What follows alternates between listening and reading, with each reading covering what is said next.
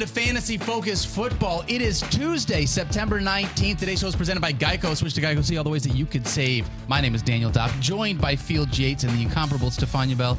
How you guys doing today?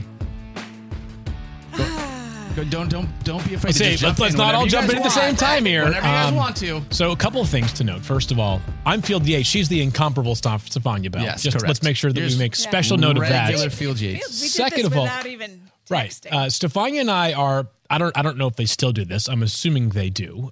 I used to read People magazine all the time. Great magazine back in the day. Probably still is. I just have less time on my hands now. But they do this feature called Who Wore It Better, where it's like two celebrities wearing the same thing. Usually it's like, a raincoat that costs $42,000 that nobody else besides those two celebrities can afford. Yep. Today it's Stefania and I who both went with Merlot color pants. I'm going to go ahead and guess, just a guess here, that if we put this on the poll, who wore it better, Stefania or I? Stefania might win by about a 100% landslide. It's rare. Field, you're usually crushing it in the fashion department. I'm still wanting that bright pink hoodie that you wore the other day. I can help make that happen. It was fantastic, and I'm a little bit jealous. But today, I'm going to say, just because my top, you can't fully see it because I'm behind the desk, but it's got the color woven into the top. So as far as the matching, Jackson, absolutely do not, under any circumstances, put this on the poll. It's just do not do it.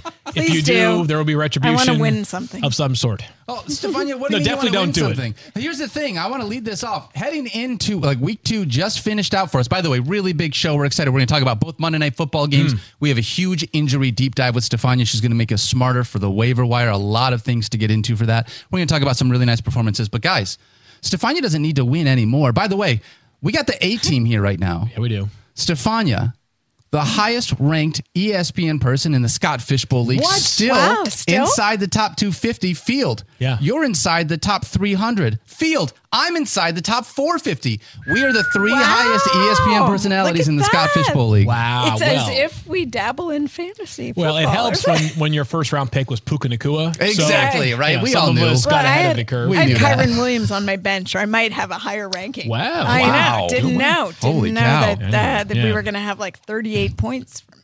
All right, well, really excited to be able to dive into everything that was Monday Night Football this week. But first and foremost, Field, we had a board bet that we got to pay off. You and I had 2 of them, actually, really quickly. We did, and we split these bad boys right down the middle somehow as you win the Brian Robinson versus Jamal Williams board bet in resounding fashion. Brian Robinson was what, RB1 on the week? Literally the highest scoring running back of the week, and Jamal Williams left early after getting hurt. More on that in just a moment. And then we had a Daniel Jones board bet, which Daniel Jones was hilariously, he was quarterback 1. Quarterback 1 also on the week. So that was inside the top 11. Just as we all predicted. Yeah, I mean, the case I made last week was that because I don't have any Daniel Jones exposure this year, it's easier for me to dismiss the awful week 1 performance as an outlier. Right. Apparently it was an outlier, although it took about 3 quarters on Sunday for it to not look like an outlier. So we have a 1-1 tie. That's why neither of us is wearing either a chain or a vest of shame. That's right. More board bets throughout the season. And then, Daniel, you smoked Mike Clay. because you were all in last week. All in on George Pickens,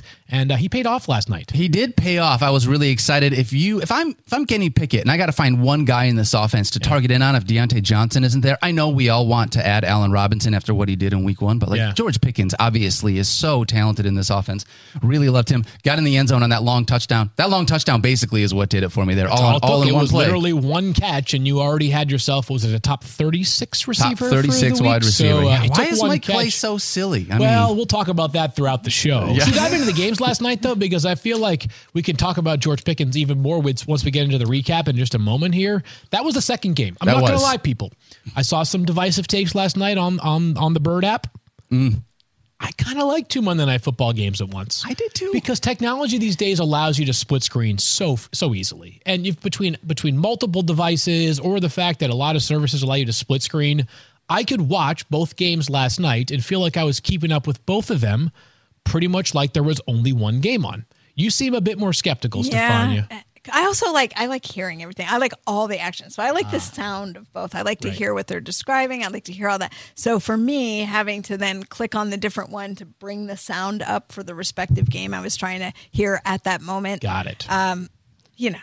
but I could live with it. I like not staying up until 2 a.m. baby. And still watching two football games. So, like, for me, I'm with Field on that one. Yeah, that part I liked, although I was probably up until 2 a.m. Let's, you know what, Stefania, you were really busy, so let's get into it. Saints Panthers first, Daniel? Yeah, let's do that. Do it. Why not? It wasn't as exciting of a game, if I'm honest. If I'm looking at these things, here's my big takeaway from this, Field. Obviously, Jamal Williams got hurt. Yeah. That was a big takeaway. We were looking for him to be able to continue to be a guy in this offense that you can start in place of Alvin Kamara. Without him, Tony Jones delivered the most Jamal Williams line in the world. 12 rushes, 34 yards, and 2 touchdowns. Yeah, and happy call up from the practice squad. Yeah, literally called up on Monday, yesterday, and to play into the game last night and finds the end zone twice. And he will remain on the practice squad for right now. Worth noting, though, that both Jamal Williams banged up, Alvin Kamara suspended for one more game, and then Kendre Miller was an inactive player last night. He has been dealing with a hamstring injury of his own. The Saints are going to be tested with their running back depth for at least one more week. Wouldn't be surprised if Tony Jones is the starting running back this upcoming Sunday for the New Orleans Saints. Obviously, Alvin Kamara's return cannot come soon enough for this offense, and it only reinforces he's going to be a very busy man when he does. Quick thought on the Panthers. Are they the least fantasy relevant team this year? Yes. Okay. They're certainly in the conversation, if not the most fantasy irrelevant team. Miles Sanders is like a fringe RB2 because of volume. You know what's frustrating? There's no pass catcher you want to play. Well, I don't want to play Adam Thielen in spite of the fact that he had a fairly nice week too. Well, I'm under 10 points, but fairly nice. Yes. Well, I mean, for what Adam Thielen does. I was actually really encouraged by Miles Sanders' passing game usage. We talked about this coming into the season. If he can see some more targets in the passing game, we're all in on him. And guess what? He's getting, I mean, he had 4 catches in week 1, 3 catches in week 2. Like Miles Sanders, you said. Yes. Okay, I'm sorry. I thought you were saying Adam Thielen. That was... No, I don't know why. I'm like Stefania. I can't hear two things at once. So I was focused. The right side of the brain was focused in on the studio next door. That's what it is. My left ear was focused on Daniel. Yep. And I screwed it up. My bad. But I do love the volume that you're getting from Miles Sanders in the passing game. We're just not seeing a lot of, like, the rushing game is not paying off. He's not getting into the end zone. It's not looked as good as what we hoped for here. I mean, they can barely score points. No, they can't. So, yeah. And then for the Saints, we mentioned Tony Jones. People are wondering, is Rashid Shaheed a thing after 2 straight solid games? Here's the good news. This dude can play. And he freaking flies, by the way. Like, he is electric with the football. No doubt. Fun to watch. Here is the concern. He's got 10 targets in 2 games. He's caught 9 of those 10 targets.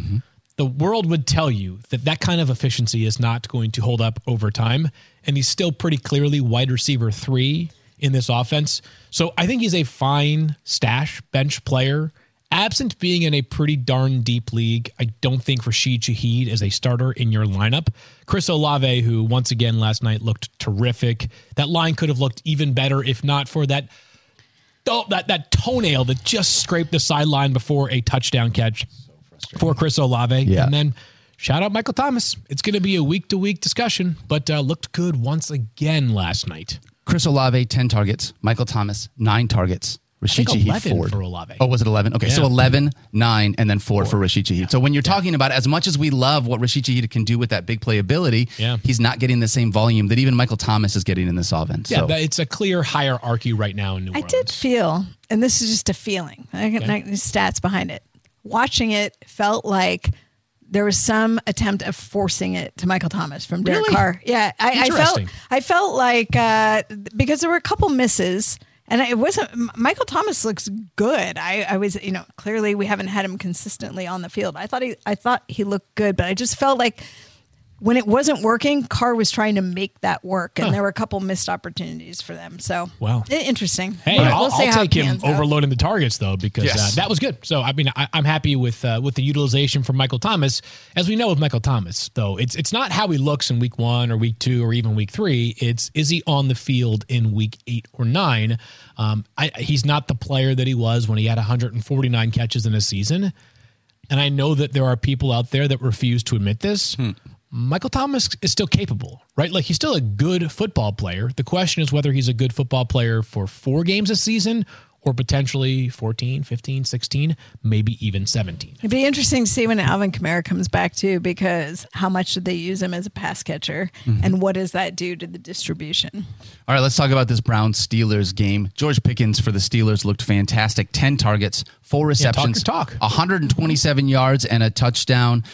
I know that we had some concerns coming into this game because we weren't really sure if he was a guy that's going to get a ton of volume here from Kenny Pickett. Yeah, patience is a virtue, though, because it was a slow start last night. And frankly, wasn't a great effort from the Steelers offense. Once again, they won because their defense saved a lot of people, present company included, in fantasy football matchups.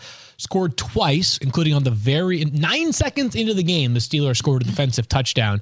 The good news, though, for Pickens, Daniel, as you said, in the absence of Deontay Johnson, no other wide receiver mattered for the Steelers last night. Nope. It was the George Pickens show, and the talent's never going to be the question with George Pickens. It's going to be the consistency and the opportunity. Last night, both of those worked very much in his favor. You know what didn't work in my favor is drafting Najee Harris through 2 weeks. You know something, Daniel? I went back and forth on Najee Harris this preseason for a lot of reasons, not the least of which is that like there were times last year where you'd watch him and you'd say to yourself, like, there's just not the same level of juice. And Steelers fans got mad when I pointed this out in the preseason, his lack of big plays.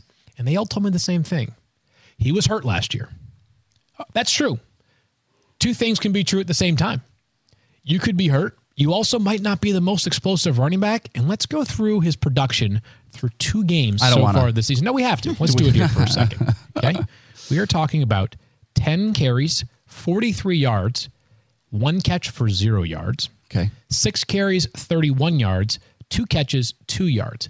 What was the calculus behind Najee Harris coming into the season? Volume plus pass game utilization. Yep. He has 2 receiving yards in 3 games, and he's got 16 carries 2 receiving yards in 2 games, 16 rushes in 2 games. Meanwhile, Jalen Warren has looked fantastic. And he's a part of the passing offense that is like designed for Jalen Warren. He's just a much wigglier player. Obviously, he's not built like Najee is. Probably wouldn't be as equipped to handle 20 carries per game. But Najee, like the next couple of weeks might be the opportunity for Najee to get back on track. They play on the road both weeks, but they play the Raiders and the Texans.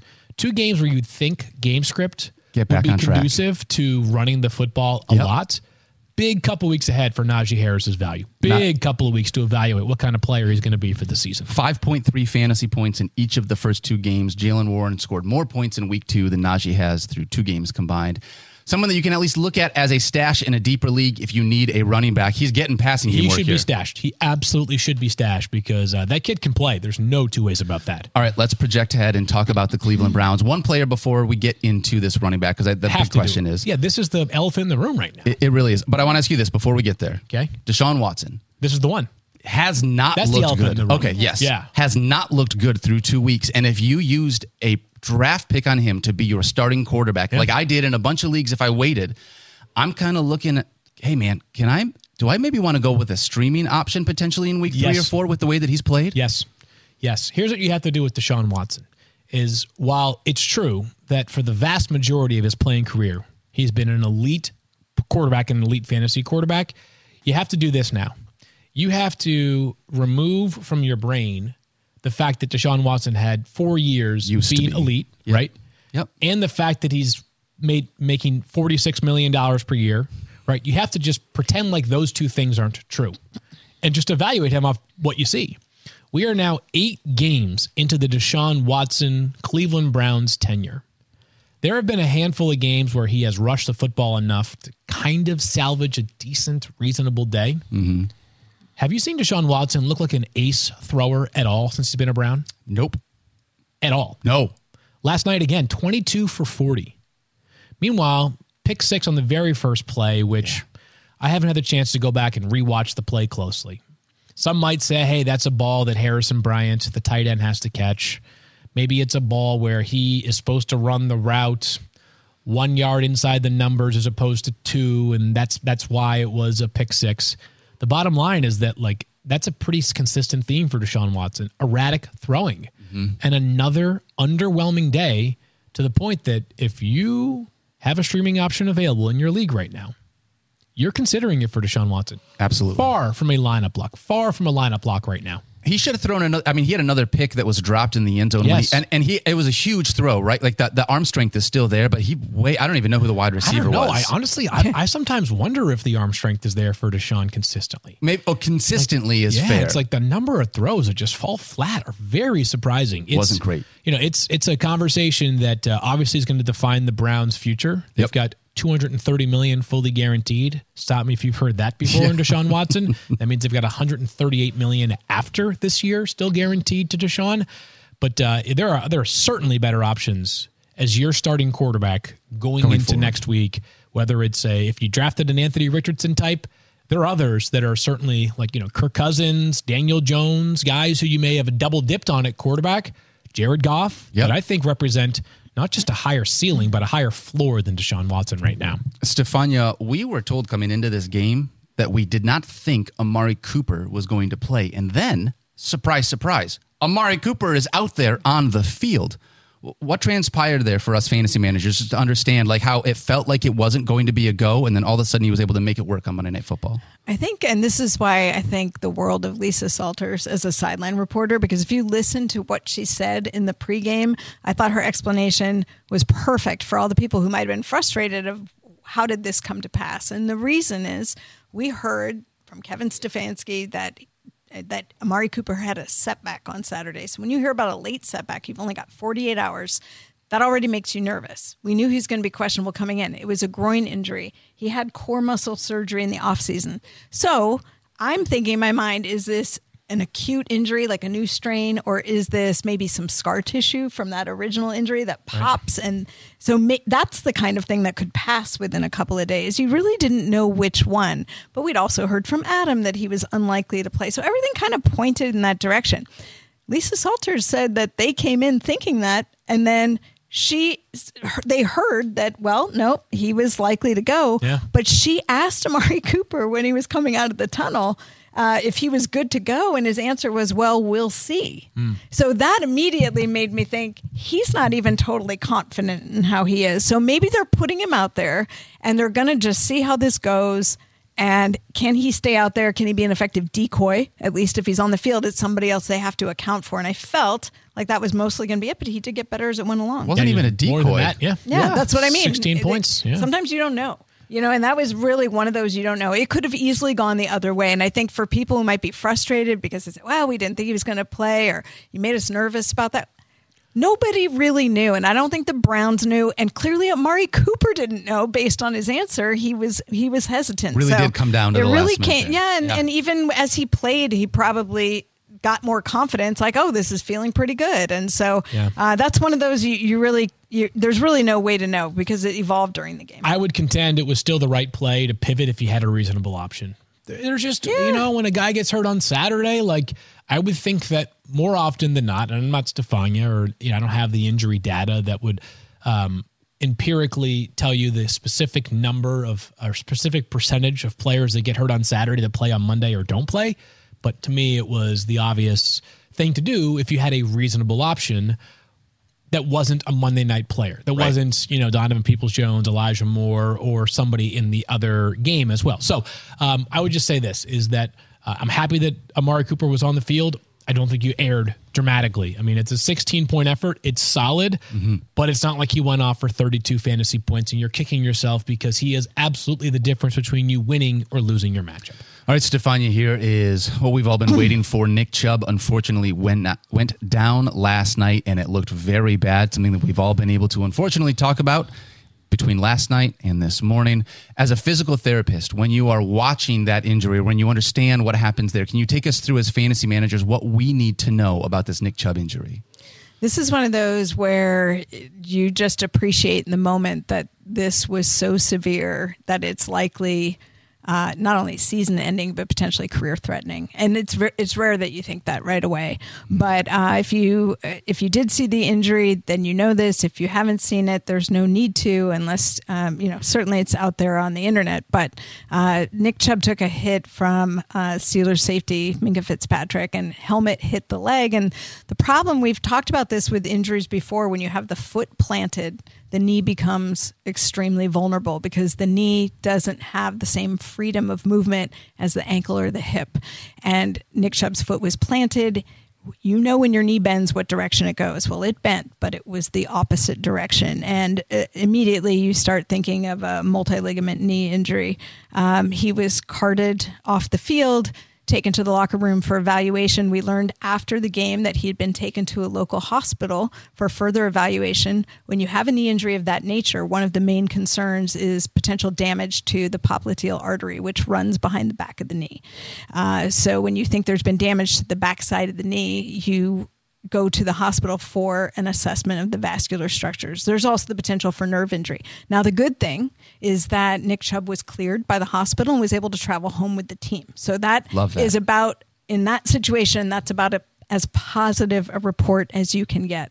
But then it becomes what happens next. And if you know the history of Nick Chubb, you may know that when he was at Georgia, he had an injury to the same knee that was a multi-ligament injury, PCL, MCL, LCL. So the two main ligaments on the sides of the knees and the one in the back had torn all of those, had his knee reconstructed, and there were questions about whether he'd ever be the same player. That was when he was a sophomore. Well, not only did he come back and prove himself at Georgia, he came back and became a highly drafted running back who then became one of the elite running backs in the NFL. And I know, Field, you know this, we talk about return to performance. This is the criteria we measure when an athlete comes back from injury. It is exceptionally rare for an athlete to return to a higher level of performance than previous. So when you move to the next level, you move to NFL from college, that is exceeding your prior level of performance.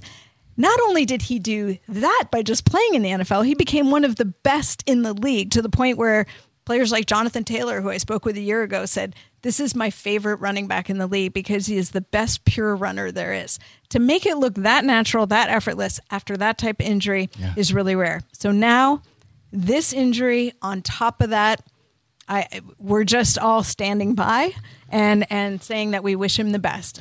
Surgery will be involved. We don't know when, but those are the parts that we wait for. I think for now, just appreciate the player and the person that he is. And I think for the Browns, this is much of a loss in the locker room as it could possibly have, because by all accounts, he is an outstanding human being on top of being a terrific athlete. Yeah, this is absolutely brutal for us as fantasy managers, just across the board. I mean, Nick Chubb is one of those guys we like to root for. He's one of the good guys in the NFL that's fun to watch. He's so good at what he does. At this point, Stefania, season-ending injury. We've got to move on from that perspective. Yep, we know that much. Yep. So understanding that, Field, Jerome Ford looked really nice last night when filling in duty. He's the guy that we had been touted as the backup now that Kareem Hunt was no longer in Cleveland, but maybe that's a conversation as well. So, like, in talking about both Jerome Ford and Kareem Hunt, how did you feel Jerome Ford filled in for Nick Chubb after he went down? He was awesome. Looked fantastic. Sixth highest scoring running back for the week, and Nick Chubb had 10 carries before he got hurt. Yeah. Jerome Ford was terrific. Let's work backwards before we work forwards. This offseason, everybody kept asking, who are the Browns going to sign? Who are they going to add to back up Nick Chubb? And they kept saying, we like Jerome Ford. This is not a nobody either. He's a player who started his college career at Alabama, transfers to Cincinnati, had 19 touchdowns during his final college season, 5th-round pick a year ago. He got hurt in the middle of the year last year in October, came back off of IR. The Browns have been telling us for a while they like this player. This offseason, Kareem Hunt has just been sitting there waiting.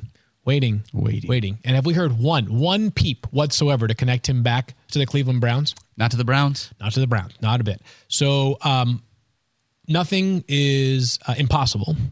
My sense right now is that Kareem Hunt is not an option for the Browns.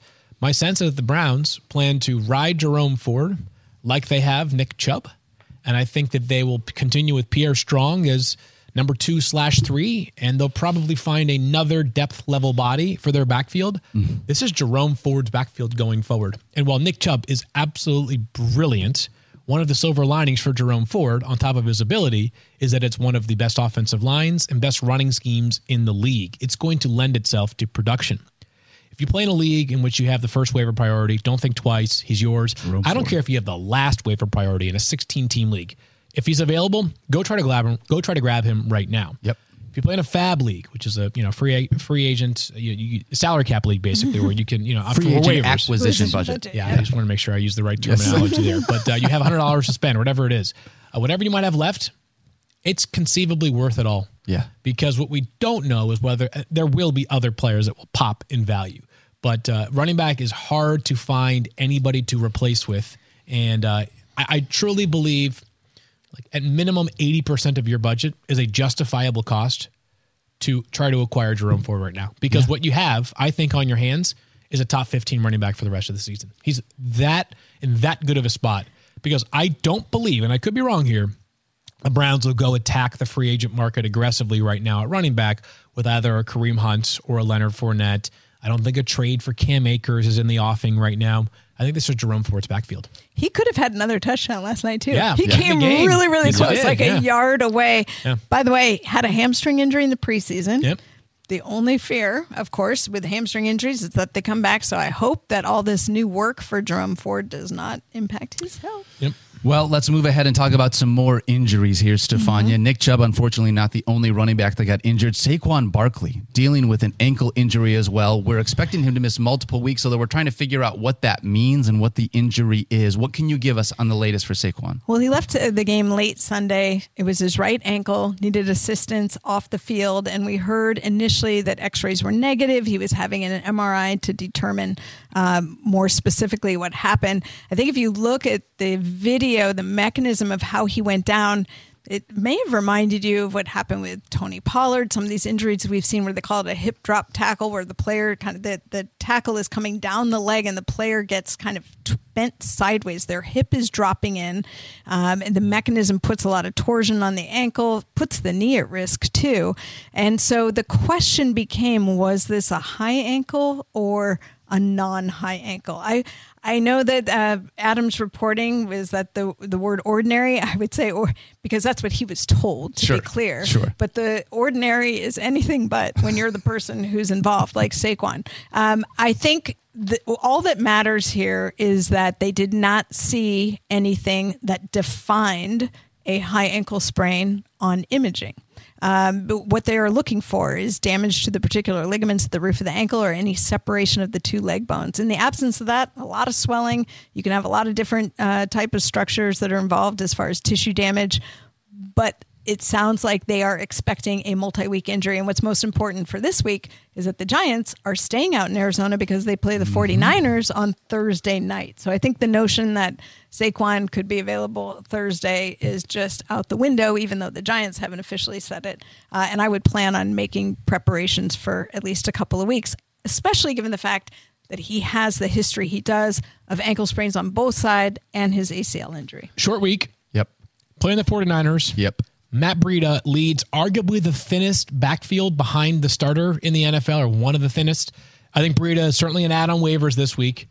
He will not be cracking my top 20 for running backs this week. Not even with a revenge game? Even with that's a good anything call. could happen. There is certainly blowout kid. potential here, and this could be a game in which he, pieces together 5 catches in the second half because the 49ers are smothering the Giants. But he's a solid but not spectacular runner, very fast but not a power back, Matt Breida. So I am sort of managing expectations for the next couple of weeks. Also, wouldn't surprise me if the Giants turn to something of a committee, right? It's not going to be Matt Breida playing all but 2 snaps, which is where Saquon was last week, and obviously that was because of the injury. It's going to be much more of a timeshare than it was with Saquon Barkley. So it's a bummer for Saquon. Hopefully he's back soon. But I think that there is less value here in the replacement back by far than what we were just discussing with Jerome Yes, Ford. I think it's actually good. Yes. Jerome Ford is good. Yes, I am totally with you. When you look at the way that these Giants utilize, and I think we said this yesterday a little bit, Field, when you look at the way that the Giants utilized Saquon Barkley on Sunday, they very specifically did not want to give the ball to any other running backs, even when he was healthy. I mean, these guys did not get any touches until he came off the field because of that. So you're looking at this situation, and it's like, I understand you got to add somebody here. You're hopefully not starting anyone against the 49ers on a short week, though. Yeah, but you should add. These are the kind of players that you should add, even if you don't plan on using them, because there are only 32 starting running backs. Yes.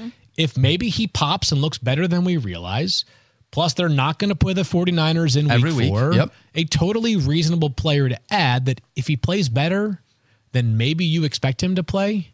Even if you don't need him, somebody else will. I was just going to say that. Yep. You're snagging him from somebody else as well. Stefania, I need Joe Burrow to play better. He's been dealing with a calf injury. Is there any chance here in week 3 that fantasy managers can see a different Joe Burrow?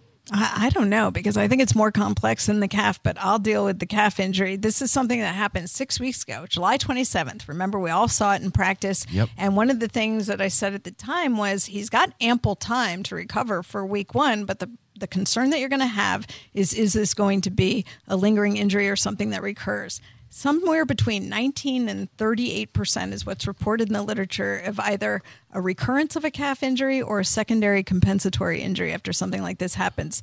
And the goal is to get them to a point, with the time window they had not playing him in the preseason, that he could come back and really mitigate that risk of re-injury. But here's the problem. There's no way to replicate game conditions. So you're going from basically 0 game action to 4 quarters of game action. And the volume of work is going to take a toll, potentially, if you're still on that threshold of whether you're fully better or not. And in Joe Burrow's case, clearly he was still kind of hovering around that threshold where he didn't feel it on a regular basis. Yeah. But he was a little sore after week 1. And then in week 2, Zach Taylor acknowledged that he aggravated it. Even Joe Burrow said as much. They're treating it like it's day to day. Zach Taylor said yesterday that it was very hard to say whether Joe Burrow would be available this week or not.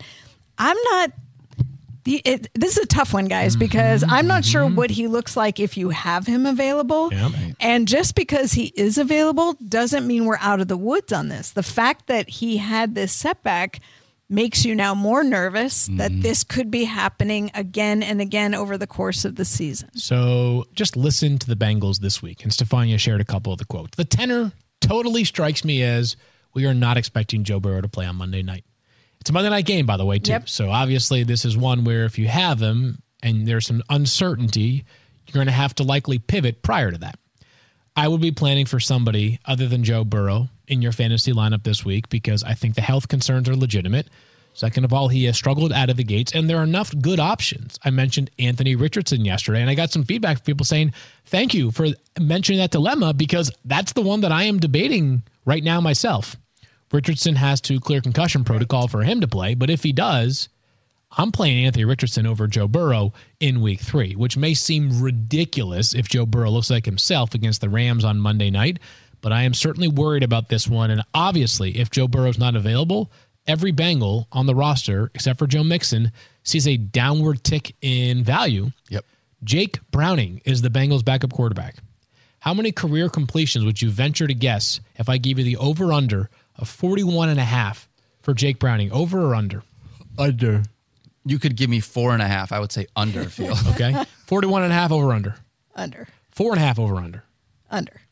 0. Zero. I knew that already. That. So that's why I didn't even. Yeah, I wasn't going to play because I was like, I know the answers. That's funny. Kind of cheating. So just think about that. A player who, like, right, Juwan Taylor. How many people are aware of Jake Browning? And and maybe they could sign somebody, or maybe they could.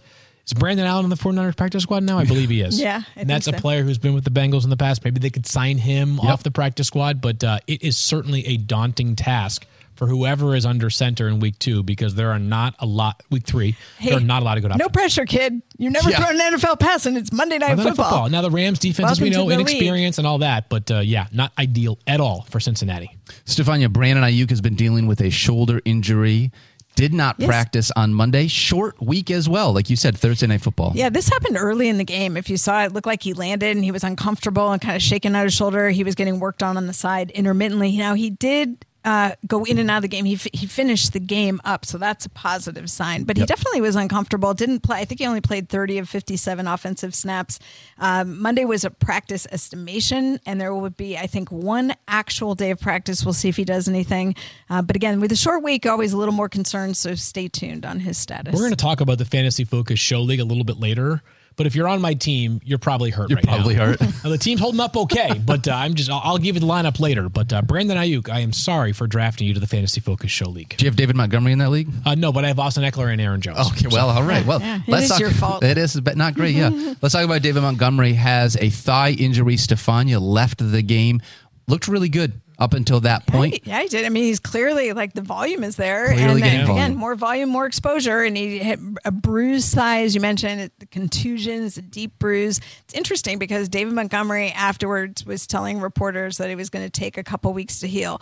But Dan Campbell said on Monday that he's day to day. So I don't know if that's wishful thinking or, the other thing is with these deep bruises, they're sort of the steps you have to go through before you decide if it's safe to put a player back out to play. And that includes, how they feel and what they can do.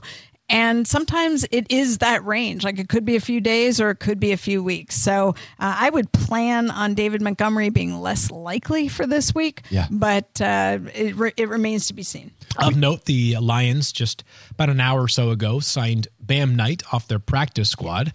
I think that's notable because what it might tell you is not necessarily that they are going to lean on him if David Montgomery is unavailable, but that somebody else might have come calling for him. Right? You've got the Cleveland Browns who all of a sudden have depth concerns. There are teams, Chase Edmonds left the game for Tampa this past weekend. Like that's a thin backfield already. It could be that Bam Knight had an opportunity to go somewhere else. And they're like protecting their resources. But let's assume that David Montgomery is out this week, which seems a reasonable assumption right now. Yep. I think a lot of people are going to ask themselves immediately, and we discussed this a bit yesterday with Mike, Jahmyr Gibbs show. Won't be the Jahmyr Gibbs show in terms of 21 carries or something like that. Not the way we want as fantasy managers. It'll be a more involved workload as a runner. Yep. And then his usual, I guess it's hard to say. Through two games. What you would expect for him to be as a receiver. So I think you'll see some Craig Reynolds. Yep. Maybe some Bam Knight. This one might be a lot less cut and dry than people would think, given that one half of a two-headed backfield is potentially unavailable in a given week. I'll say this. If you needed a quarterback, I don't think that Jared Goff is a bad streaming option because without David Montgomery manning that running back room the way that they want, they might have to lean on him passing a little bit more because they're not going to give, like you said, Jahmyr Gibbs 25 touches. Hey, I always do this. I don't know if it makes sense or not. I always set my lineups Tuesday morning, even before waivers have gone through, just to give myself a first look. Sure. And Jared Goff's my backup in that Joe Burrow team that I have, and I've already got Goff penciled in there. Maybe even if Joe Burrow plays. Jared Goff obviously has been... He's a good football player, right? And it's also a 6-point passing touchdown league, so that certainly helps the value of somebody like Jared Goff, who's not going to add much at all with his legs. But yeah, that's it's a good opportunity for Jared Goff this week. Absolutely. All right, and Stefania, we had talked about Jamal Williams with the hamstring injury. We expecting him to be able to return this week? I think it's too soon to know. This just happened last night, so. Okay. We'll have to wait for a little bit more information there. Yeah, again, Tony Jones might be on the radar. If you're playing a deep league, I'm telling you, just go at him right now. The only one by default. Yeah. Him and Taysom Hill, the only two running backs. All right, a couple other quick hitters here. Jalen Waddle making his way through the concussion protocol. Hopefully that happens quickly. Mm-hmm. Entered it yesterday. And Mike McDaniels made me very confident because he's already progressing through it is the way that McDaniel made it sound. Semantics. Maybe that's a coach speak a little bit there. We'll keep an eye on him. We'll have to continue to track this. I don't know, and it's very early in the season, but so far, every player that I have noted that has entered the concussion protocol, this is different than as an example, Devontae Adams, who was checked for a concussion. We'll talk about him in just a second, but entered the concussion protocol. Every player that I've seen so far this season has been out for at least 7 days. Really?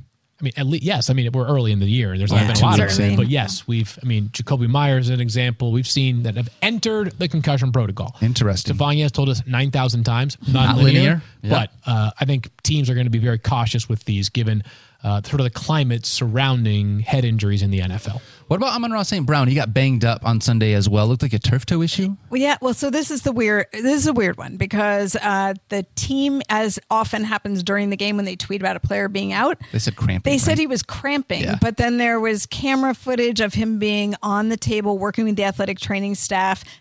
They were examining his foot. There was a question about his toe. There was a video where he slipped and there was some torsion through the toe and whether they were putting an insert into his shoe. So there was a lot going on, but they they have not defined it yet as a toe injury. I would just say watch the practice reports carefully and let's just see what happens. Josh Reynolds.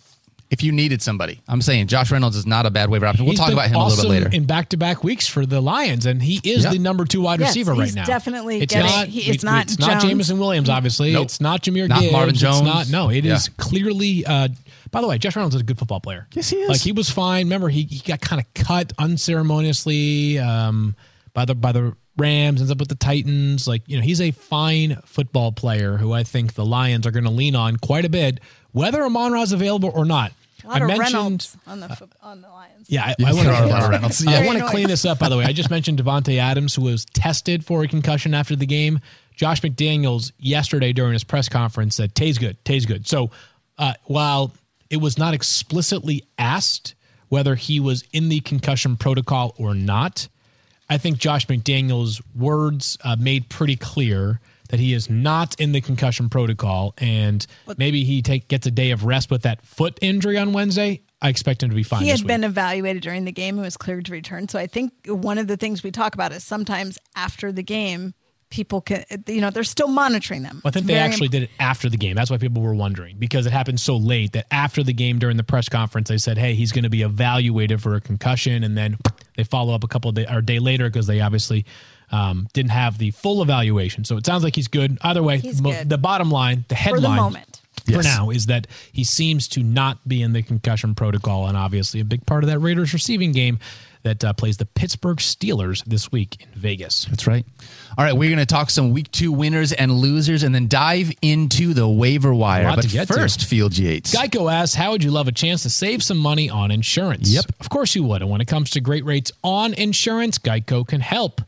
Like with insurance for your car, truck, motorcycle, boat, and RV, even help with homeowners or renters coverage. Plus, add an easy-to-use mobile app, available 24-hour roadside assistance, and more. And Geico is an easy choice. Switch today and see all the ways you could save. It's easy. Simply go to geico.com or contact your local agent today. Whatever you're looking forward to this season, there's one thing that pairs well with every great moment. An ice-cold Miller Lite. At just 96 calories a can, Miller Lite is the only light beer you'll want to celebrate with all season long. So whether you're at the stadium playing fantasy football or watching the game at home or at the bar, Miller Lite is here to make your fantasy football season taste like Miller time. From kickoff till the clock runs out, you can't go wrong with a Miller Lite in your hand. It's the only light beer with a taste worthy of our national obsession, because what's the point of having a beer if it doesn't taste like beer, guys? I have no clue. No clue? It's only 96 calories and 3.2 carbs per 12 ounces of serving with a smooth taste and a crisp, clean finish. You can get the taste you crave without the calories. So this season, crack open a light beer that hits your taste buds so hard you can feel it in your heart. Make it Miller time all season long. Get Miller Lite delivered right to your door. Visit MillerLite.com/FFF, or you can find it pretty much anywhere they sell beer. Celebrate responsibly. Miller Brewing Company, Milwaukee, Wisconsin, 96 calories and 3.2 carbs per 12 ounces. Have you ever dreamed of hitting the road in your very own customized Mercedes-Benz Sprinter? Yes. I have. Well, following college football all season long, hitting all the biggest games in college football's most celebrated stadiums? At ESPN, we dreamed that dream, and with the help of Mercedes-Benz, we made it happen.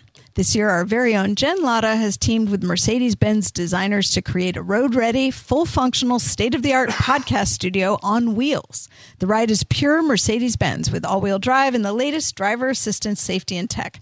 The podcast studio must be seen and heard to be believed. A spacious and chill conversation space with mics, camera, and a mixing board to capture the action. On board, Jen Latta will be interviewing some of the biggest names in college football and points to Mercedes-Benz for always bringing some extra. Out back of this Sprinter, they're innovating, pushing the science of the tailgate, complete with grill, cooler, TV monitors, and more. This is #VanLife meets the fan life. To get an inside look how this one-of-a-kind, blow-your-mind collaboration came together, visit mbvans.com/sprinterlabs. The Mercedes-Benz ESPN College Football Podcast Sprinter, coming soon to a game near you. All right, back talking winners and losers from week 2. Guys, Daniel Jones looked unbelievable as long as you didn't watch the game, or if you did, you only watched like the final 15 minutes of it. He was awesome, but you know what, Daniel? Who cares, right? That's right. You'd rather have 15 gorgeous minutes that result in quarterback 1 status than 60 okay minutes that result in quarterback 8 status. Daniel Jones is a player that, because of the first 3 seasons of his career, people are just going to be on opposite ends of the spectrum in regards to Daniel Jones. I'm not here to evaluate whether Daniel Jones can help the Giants win a Super Bowl or not. I don't care for the purposes of this show.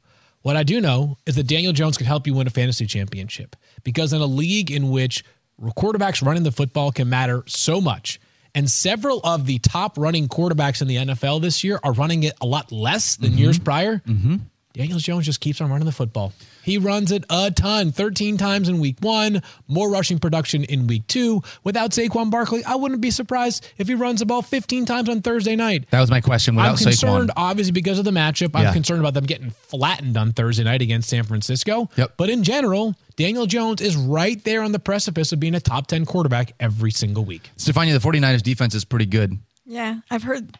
You've heard that? Yeah, I've heard. They're doing pretty good things here. Yeah, it'll be really exciting to be able to watch that game. I don't want to get too confident now, but yeah, if I were you, I would just keep on not watching Daniel Jones. Just start Just don't watch. You don't need to watch the game. Who cares? Don't Again, watch. People we can do, our NFL Live crew can have a thoughtful debate about whether he is a quarterback the Giants can win with going forward or not. I love it. They have made their decision on his contract, and I don't care whether that one looks good or bad by the end of the deal. I worry about whether he can score 31 fantasy points in a week. That's right. The answer is yes. I know he had a major dud in week 1.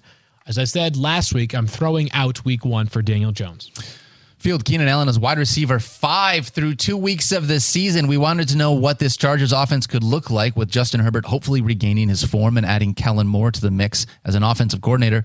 And if you drafted Keenan Allen, he is a set it and forget a wide receiver for your starting lineup. He's looked great. Which is kind of what you were expecting coming into the season. Obviously, we are dealing with the tiniest of sample sizes here, but 13.4 yards per catch through 2 games is the highest for Keenan Allen since 2017. Wow. So 6 years later. So a bit more average depth of target for Keenan Allen. He is also now 1/4 of the way to his career high for receiving touchdowns in a single season. He's never had more than 8 receiving touchdowns in a year for Keenan Allen. So a guy who continues to kind of make sure that age is just a number. Yeah, he was great. He was great in week 2. And if Austin Eckler is unavailable, Brandon Staley said yesterday there's no timeline on that injury. A game against the Vikings with their porous secondary. Keenan Allen, once again, a top 12 fantasy wide receiver in week 3. I would love that. Yeah, I take the no timeline. I actually I have thoughts on that, and they are that I think sometimes the no timeline means he just doesn't know. And Austin Eckler, sometimes people hear that though, Field, and they're no like, timeline, negative. And I 2 just, months. Austin Eckler is obviously someone who knows his body so well and works so hard at it. I think that this really is a day-by-day thing for him. By the way, Keenan Allen in the preseason said how excited he was that Kellen Moore was there because he was going to play out of different positions and saw the opportunity to get more depth of target, and I think we're seeing it now. Yeah. Love to see it. Field through 2 weeks of the season. Ken Walker III has 34 touches in the Seahawks offense. Zach Charbonnet has 9. We were hoping to get a little bit more work, or at least I thought we were going to get a little bit more work out of Zach Charbonnet, but the Seahawks have said, you know what? Ken Walker is going to keep being our guy. He looked really good against the Detroit Lions on Sunday. That was a tough defense, a rush defense at least. 2 important things with Kenneth Walker III. One, to your point, Daniel, he's still the guy. Yep.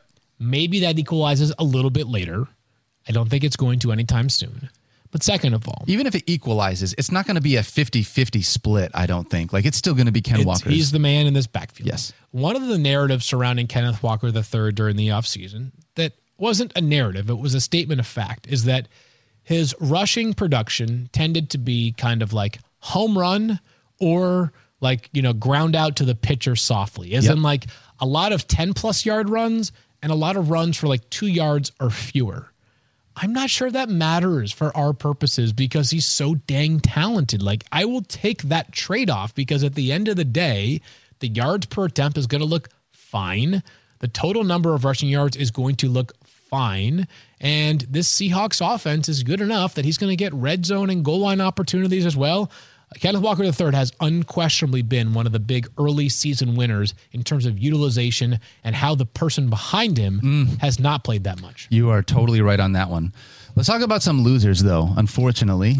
Don't love doing this, but I want to talk about Justin Fields. Hey, I'm going to quickly read all the quarterbacks that are ahead of Justin Fields in fantasy so far. Oh, boy. This is ugly. Kirk Cousins, Jordan Love, Justin Herbert, Russell Wilson, Patrick Mahomes, Tua Tagovailoa, Anthony Richardson, Mac Jones, Jalen Hurts, Jared Goff, Sam Howell, Daniel Jones, Baker Mayfield, Yikes. Josh Allen, Deshaun Watson, Geno Smith, C.J. Stroud, Brock Purdy, Desmond Ridder, Lamar Jackson, and then Justin Fields. What happened to design runs for Justin Fields? Just asking. He has not. Asking for a friend. Seriously. I mean, it has not been fantastic here. If you drafted Justin Fields as a potential top 5 quarterback through 2 weeks, Fields, do you have the same panic on Fields that we have had on Burrow, or is it not quite the same because there's an injury with Burrow and it's not like that with Fields? Well, here's the concern with Justin Fields is that he hasn't rushed the ball at all this season, hardly at all. People have pointed this out. I'm not the first person to have or notice this. I have this thought or notice this, but the Bears have certainly de-emphasized those designed runs for Justin Fields, which while Justin Fields was absolutely brilliant for fantasy football and brought more excitement to the Bears quarterback room last season than they've had in a long time, it was not a winning model of football, right? No, I mean, the team quite literally lost their last 10 games of the season. Not saying that's just because of Justin Fields. Obviously, the defense wasn't very good, lack of weapons. They beefed all that up this offseason. But Justin Fields was also dead last year in terms of qualified quarterbacks in completion percentage. It's not a great situation for Justin Fields right now. It's messy. There's already a lot of, not internally, but externally, there's a lot of discourse. Is it the coaching staff? Is it the player? I tend to think this. Generally speaking, when a player is performing that poorly, it goes both ways, right? The player's not playing that well. The coaching staff could do a better job too, right? They're not coaching that well. He's not playing that well. Are there reasons for optimism? Yes, because I do think the Bears will realize that while they don't want to rely on Justin Fields as much as a runner as they did last year, they've got to play to his strengths. Yeah, what choice do they have? Yeah, and he is still one of the best athletes in the entire NFL, regardless of position. So I'm more optimistic, but he has certainly, if we did a redraft today of quarterbacks, amongst the quarterbacks that can run, he would not be the second one off the board for me or third. No. It would be some Lamar Jackson, Jalen Hurts, Anthony Richardson, plus a couple other conversations before we get to Justin Fields. It feels like this is a story as old as time. Like, here's a player, here's what their strength, their skill set is, here's their strengths. Yeah. Let's not take that all away from them in an effort to try and make it fit this offensive scheme. I mean, it's pretty basic. Yeah, it's going to have to be. I feel like you've got to get somewhere in the middle of that. Got to meet in the middle for sure. Here is a trivia question. Who are the 8 quarterbacks to finish as a top 4 QB in the first 2 weeks of the season? The 8 quarterbacks. Yep. Let's see how many you can get out of 8. You can get a Kirk couple. Cousins, Okay, yep. Mahomes. Yeah. No. Anthony Richardson. He is, yeah. We just talked about one Brock a minute Purdy. ago. Nope. Jared Goff. Nope. I'm just randomly throwing out names. Okay. So Justin Herbert. Nope. Here, I'll just rip through them. Wow, are we really that wrong? I was saying it, but I'm trying to guess like Kirk the far Cousins, out Anthony ones. Richardson. This is just great. Jordan Love. Yeah. Oh, Jordan Love. Yeah. Mac Jones. I almost said Matt. Okay. Tua Tagovailoa. It's that one's Tua. fair. I should have Okay, known we should have known Tua. that one. Daniel Jones, who obviously we just talked about a minute ago. Yeah. Somehow This that is one what- will not yes, just compute keep forever because it just won't. Mr. Unlimited, Russell Wilson. And then the one that you would not get, even though we mentioned his name briefly yesterday, Daniel, Joshua Dobbs. Oh my gosh. How about that? So He no scored Patrick Mahomes, no Jalen Hurts, no Josh Allen, no Lamar Jackson, no Joe Burrow, no Justin Fields, no Trevor Lawrence, no Justin Herbert, no of the consensus top 10 quarterbacks. None of them have finished at top 4 so far. That's unreal. How hilarious is that? That's unreal. All right, let's talk one more player here. And DeAndre Hopkins. If you drafted him, Field, you probably want him to be like a low end, and probably like a flex play for you. Hopefully it wasn't a wide receiver too. And in this Titans offense, I got to be honest, they're not throwing the ball super well. Well, I mean, they don't throw the ball a lot either. My take, I'm sort of nonplussed by this so far. Sort of just what he is. It is what it is. Yeah. He is going to be a volume-dependent player in a low-volume passing offense. Touchdowns were going to be harder to come by. But I had DeAndre Hopkins as wide receiver 24 coming into the season. It's about where I'll continue to rank him unless, he's playing through an injury right now, but like he'll be around like a, borderline top 20 to 25-ish wide receiver because he's still the number one option on this Tennessee offense. But it's Ryan Tannehill played much better in week 2, 20 of 24 passing. But this is kind of what I expected from DeAndre Hopkins. Not an overwhelming season, but not a nothing season either. Yeah. Wide receiver 45. His teammate, Nick Westbrook-Akina, has 0.2 fantasy points less than him. Amazing, though. Right. So, yeah, that's where the small sample size really catches up to you, right? 2 games because really gets you. One big catch from a guy could totally overrule 2 games of, I think it was 7 targets in week 1 for D-Hop, 6 this past week, 5 this past week. So we'd like to see that number bolster a little bit. Yep. But if it's around 7 a game, I think D-Hop will end up as like a top 25-ish wide receiver. Just a very, very boring one. All right, so let's dive into the waiver wire at the quarterback position. We already talked about it. If you had Joe Burrow or somebody else that you feel like you need to or want to replace, there are a couple of options available for you. Yep. We already mentioned Jared Goff, rostered in just over 50% of leagues, but he might still be out there for you, at least worth someone to be able to check on. And are we really buying this? Jordan Love here in week 3 looks like a streaming option with the way he has run this Packers defense or the Packers offense. Disagree. You don't think he's a streaming option? How many touchdown passes does Jordan Love have this season? 5 or 6? 6. How many completions does he have this season? Not many more than his touchdowns. 29. Over 20% of his throws are going for a touchdown. This is the most obvious regression candidate amongst quarterbacks.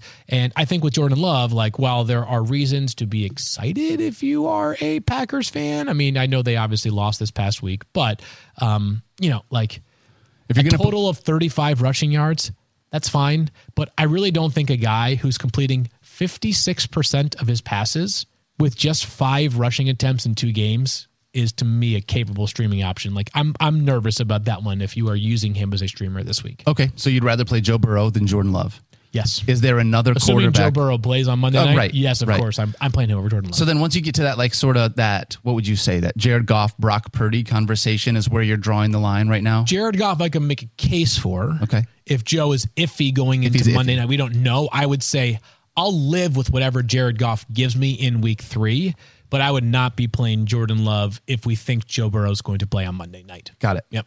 Okay. I'm happy for Jordan Love. Like, he's checked a couple of boxes there, but you can tell it's going to take some time. Believe it or not, when you sit for 3 years, it does take a little bit of time to get up to speed. Crazy. He's thrown 6 touchdowns. Haven't even had his touchdown guy and Christian Watson out there through the first 2 games as well. Totally. Yep. All right, let's talk about Nico Collins. He has looked unbelievable. Talked about him a bunch on this show. Right now, he should be rostered in your league. Rostered in 67% of fantasy leagues. If he's not, for some reason, he's worth going out and grabbing because he's getting a ton of volume from C.J. Stroud in this offense. Been awesome. And C.J. Stroud threw for nearly 400 yards in week 2. The offensive line's a disaster right now, so the running game is going nowhere fast. They're going to have to throw it a lot, and Nico Collins, the clear best wide receiver on this roster. Nice to see this one. Nico Collins, a little bit of a pre-draft darling for a lot of us in the media. I know Stefania's touted him multiple times after trips to this Texans training camp in prior summers. He's got talent, and it's paying off right now. And if they have to continue to throw as much as they did in week 2, 41 times for C.J. Stroud, it's going to mean good days for Nico Collins and a deep sleeper in Tank Dell. I was just going to say, that's who I was going to bring him next, because he had, 10 targets? Yeah, he was great. And he was another preseason darling, another pre-draft darling. His name is Tank. Tank, yeah. Great name. That's what, played at Houston for his college ball. Big question with Tank Dell is just that, if you're second or third in line, because Bobby Trees is still playing in that offense too. He's still getting some volume too. But a deeper league ad, Tank Dell, totally justifiable. Yeah. All right, let's talk about Jaden Reed too. He's a guy, you know what? These Packers wide receivers are interesting. Week 1, it was low volume, and Romeo Doubs gets in the end zone twice. Week 2, it's low volume, and Jaden Reed gets in the end zone twice. Yeah, I a little bit of buyer beware here for me as well, just because of the stuff that I mentioned with Jordan Love, and also because Christian Watson is going to be back at some point. We don't know what that some point is, but I think this offense will run through the running backs, and I mean that specifically with Aaron Jones. Yeah, and Josh Reynolds, another guy that I mentioned earlier on in the show. Mentioned him earlier, yeah. Absolutely worth a waiver wire ad, especially if Amon-Ra St. Brown misses any times. He would be the number 1 target in that Lions offense. Totally. Can I rip through the running backs kind of as a package, because I think there's some priority there? I do. Mm-hmm. Okay. We talked about Jerome Ford. Number 1 waiver ad, could end up being the most valuable waiver ad for the full season, even with as great as Puka Nacua has been. Wow. Love Puka, but I'm not saying this is a guarantee to go south. I say Puka Nacua has a greater season than Jerome Ford. Well, the question is, I'm confident in Puka Nacua, no doubt. What we are all kind of waiting to see is when Cooper Kupp returns, comes back, does Puka Nacua become a 7 target per game player as opposed to a 17.5 target per game player? I think logic suggests it will go down from 17.5 no matter what. Jerome Ford, Adam, absolute must add. Next up for me, if Kyron Williams is somehow still available. Oh, yeah. He's been wider. He's running back 2 so far this season. It's unbelievable. If there's a world in which he's available, go grab him. Number 3, more likely, is Zach Moss. Number 1 running back for the Colts. I think it's going to remain that way until Jonathan Taylor returns. I know there are some people that think he could come back to the Colts. I have a hard time envisioning how all of a sudden this very, very, very frosty marriage gets back on track.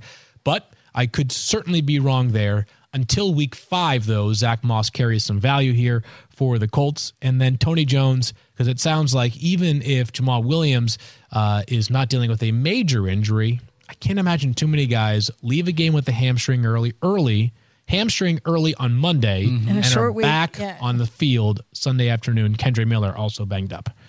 Gosh, that's tough. Yeah. All right. Hamstrung. If you had to go through that field really quickly, we're not talking about it as a group. Let's say we're just talking about waivers in general. Jerome Ford, number 1 waiver ad. Who's your number 2? Number 2 would be Zach Moss. I mean, Kyron Williams is available, but Kyron Williams and Nico Collins would be number 2 for me, but they're both over 50% rostered. Right. So my guess is more likely target would be Zach Moss, would be number 2 for me. Yep. All right. Let's talk about our Fantasy Focus Show League. Close this thing out.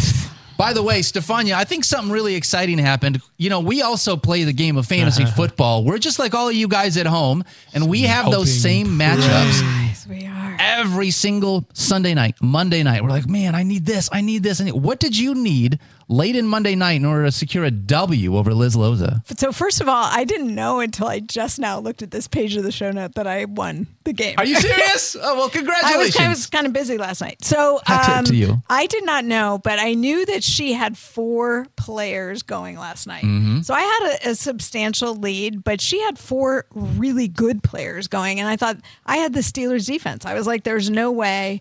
And I just kept seeing her rack up points, and I thought, I'm done. And yet, I pulled out a win because Steelers got that extra touchdown. 23 points. The Steelers scored the second most fantasy points on your team. Don't matter. And their defense, I mean, by the way, if we got style points, I'd have more because the way that they got their first touchdown of the night was unbelievable. Liz had Najee Harris, Miles Sanders, Chris Olave, and the Saints defense going against you, and you only had the Steelers defense. Yep. And you still won. That's amazing. Because I'm that good. Congratulations. Steelers defense. Yeah, oh yeah, that's that. I had so much to do with it. Totally. So you get that win. That's huge. That's huge. Eric Moody, by the skin of his teeth, grinds out a W as well. 0.5 fantasy my gosh, points. Look at that is the fantasy heartbreak for metalcore. Over our buddy JB Brewbreaker. Yeah, that's tough, JB. Sorry about team that one. I liked a lot. Yeah, that was a really good one. Yeah. And then Trophy Smack, absolutely. Well, let's look at Eric's team here really quickly. Geno Smith, Saquon Barkley, Alexander Madison has been tough. It's someone we're going to have to figure out. And Tyler Higbee, by the way, how about that? That's been a difficult one as well. T. Higgins, best receiver on the Bengals, by the way. He got minus 1 points from the Jets. It's nice when you can get a negative from someone on your team and you still get a win. I'll tell you that. Unbelievable, yeah. Trophy Smack absolutely crushed our competition this week, by the way.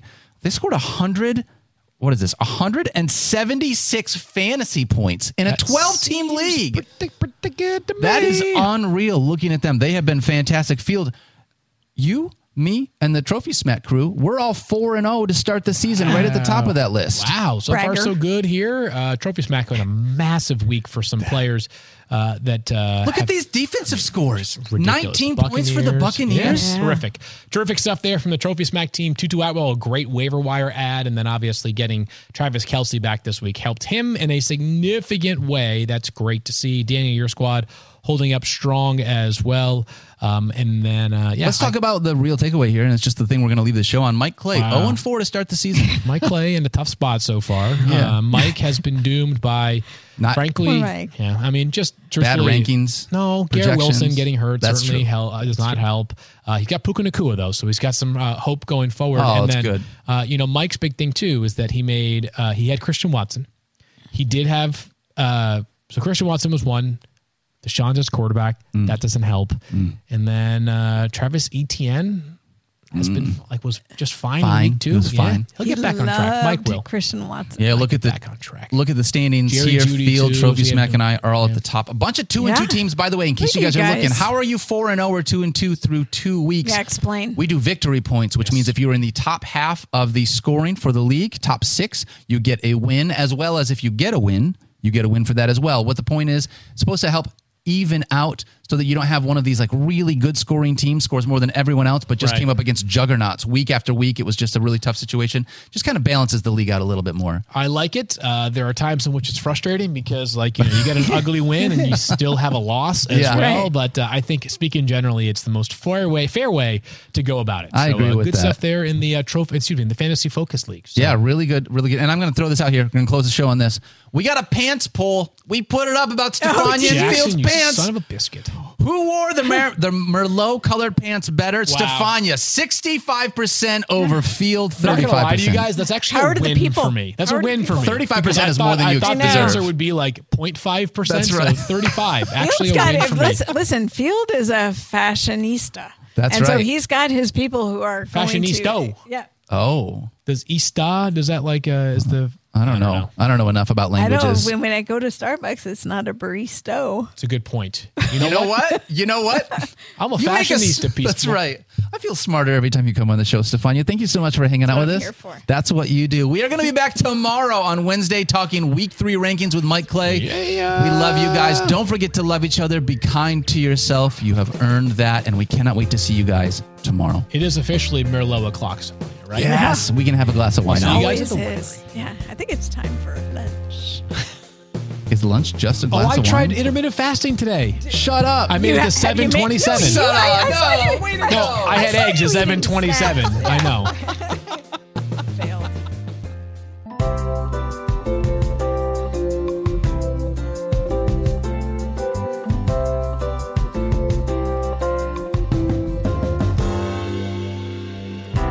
She's got a smile that'll melt your heart. She's always there to lend a helping hand.